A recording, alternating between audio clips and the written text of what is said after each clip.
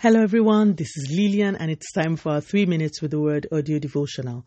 Today's topic is when you wake up.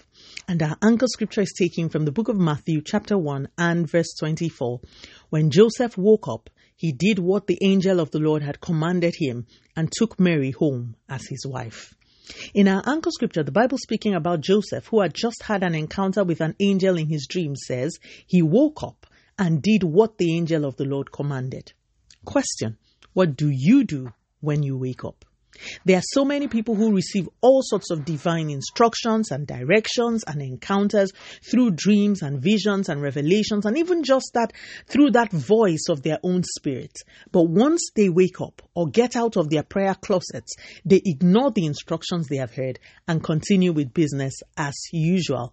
For some of you, God has asked you to join certain prayer meetings. For others, God has asked that you cut off some relationships. For yet others, God has showed you in dreams and visions what He intends to make of your life and what He intends to use you to do, but you wake up and continue with business as usual. No consecration, no pressing in to know the mind of God further, nothing. My question to you is this: what do you do when you wake up? Joseph woke up and obeyed. As a matter of fact, as I continue to read through the biblical account of this wonderful man called Joseph, I'm inspired by his obedience and humility, even in the face of humiliation and ridicule. Once it was God, Joseph obeyed. I don't know about you, but that is what I want to be known for.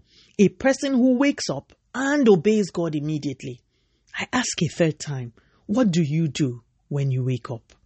Remember that Satan will try to fight your obedience. It will not be convenient many times to obey, but I'll give you a secret on how to make obedience easier. One word: surrender.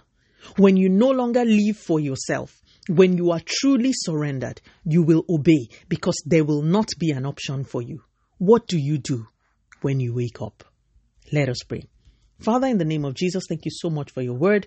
Lord, please, we repent for all the times we have not obeyed you speedily.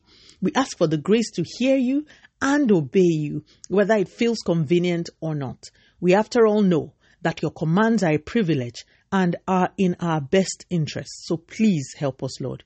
Continue to take all the glory, Almighty God. In Jesus' mighty name, we have prayed. Speak to you again soon. If you are blessed, please drop me a line on audiodevotional@yahoo.com or on our website at www.3minutesaudiodevotional.com.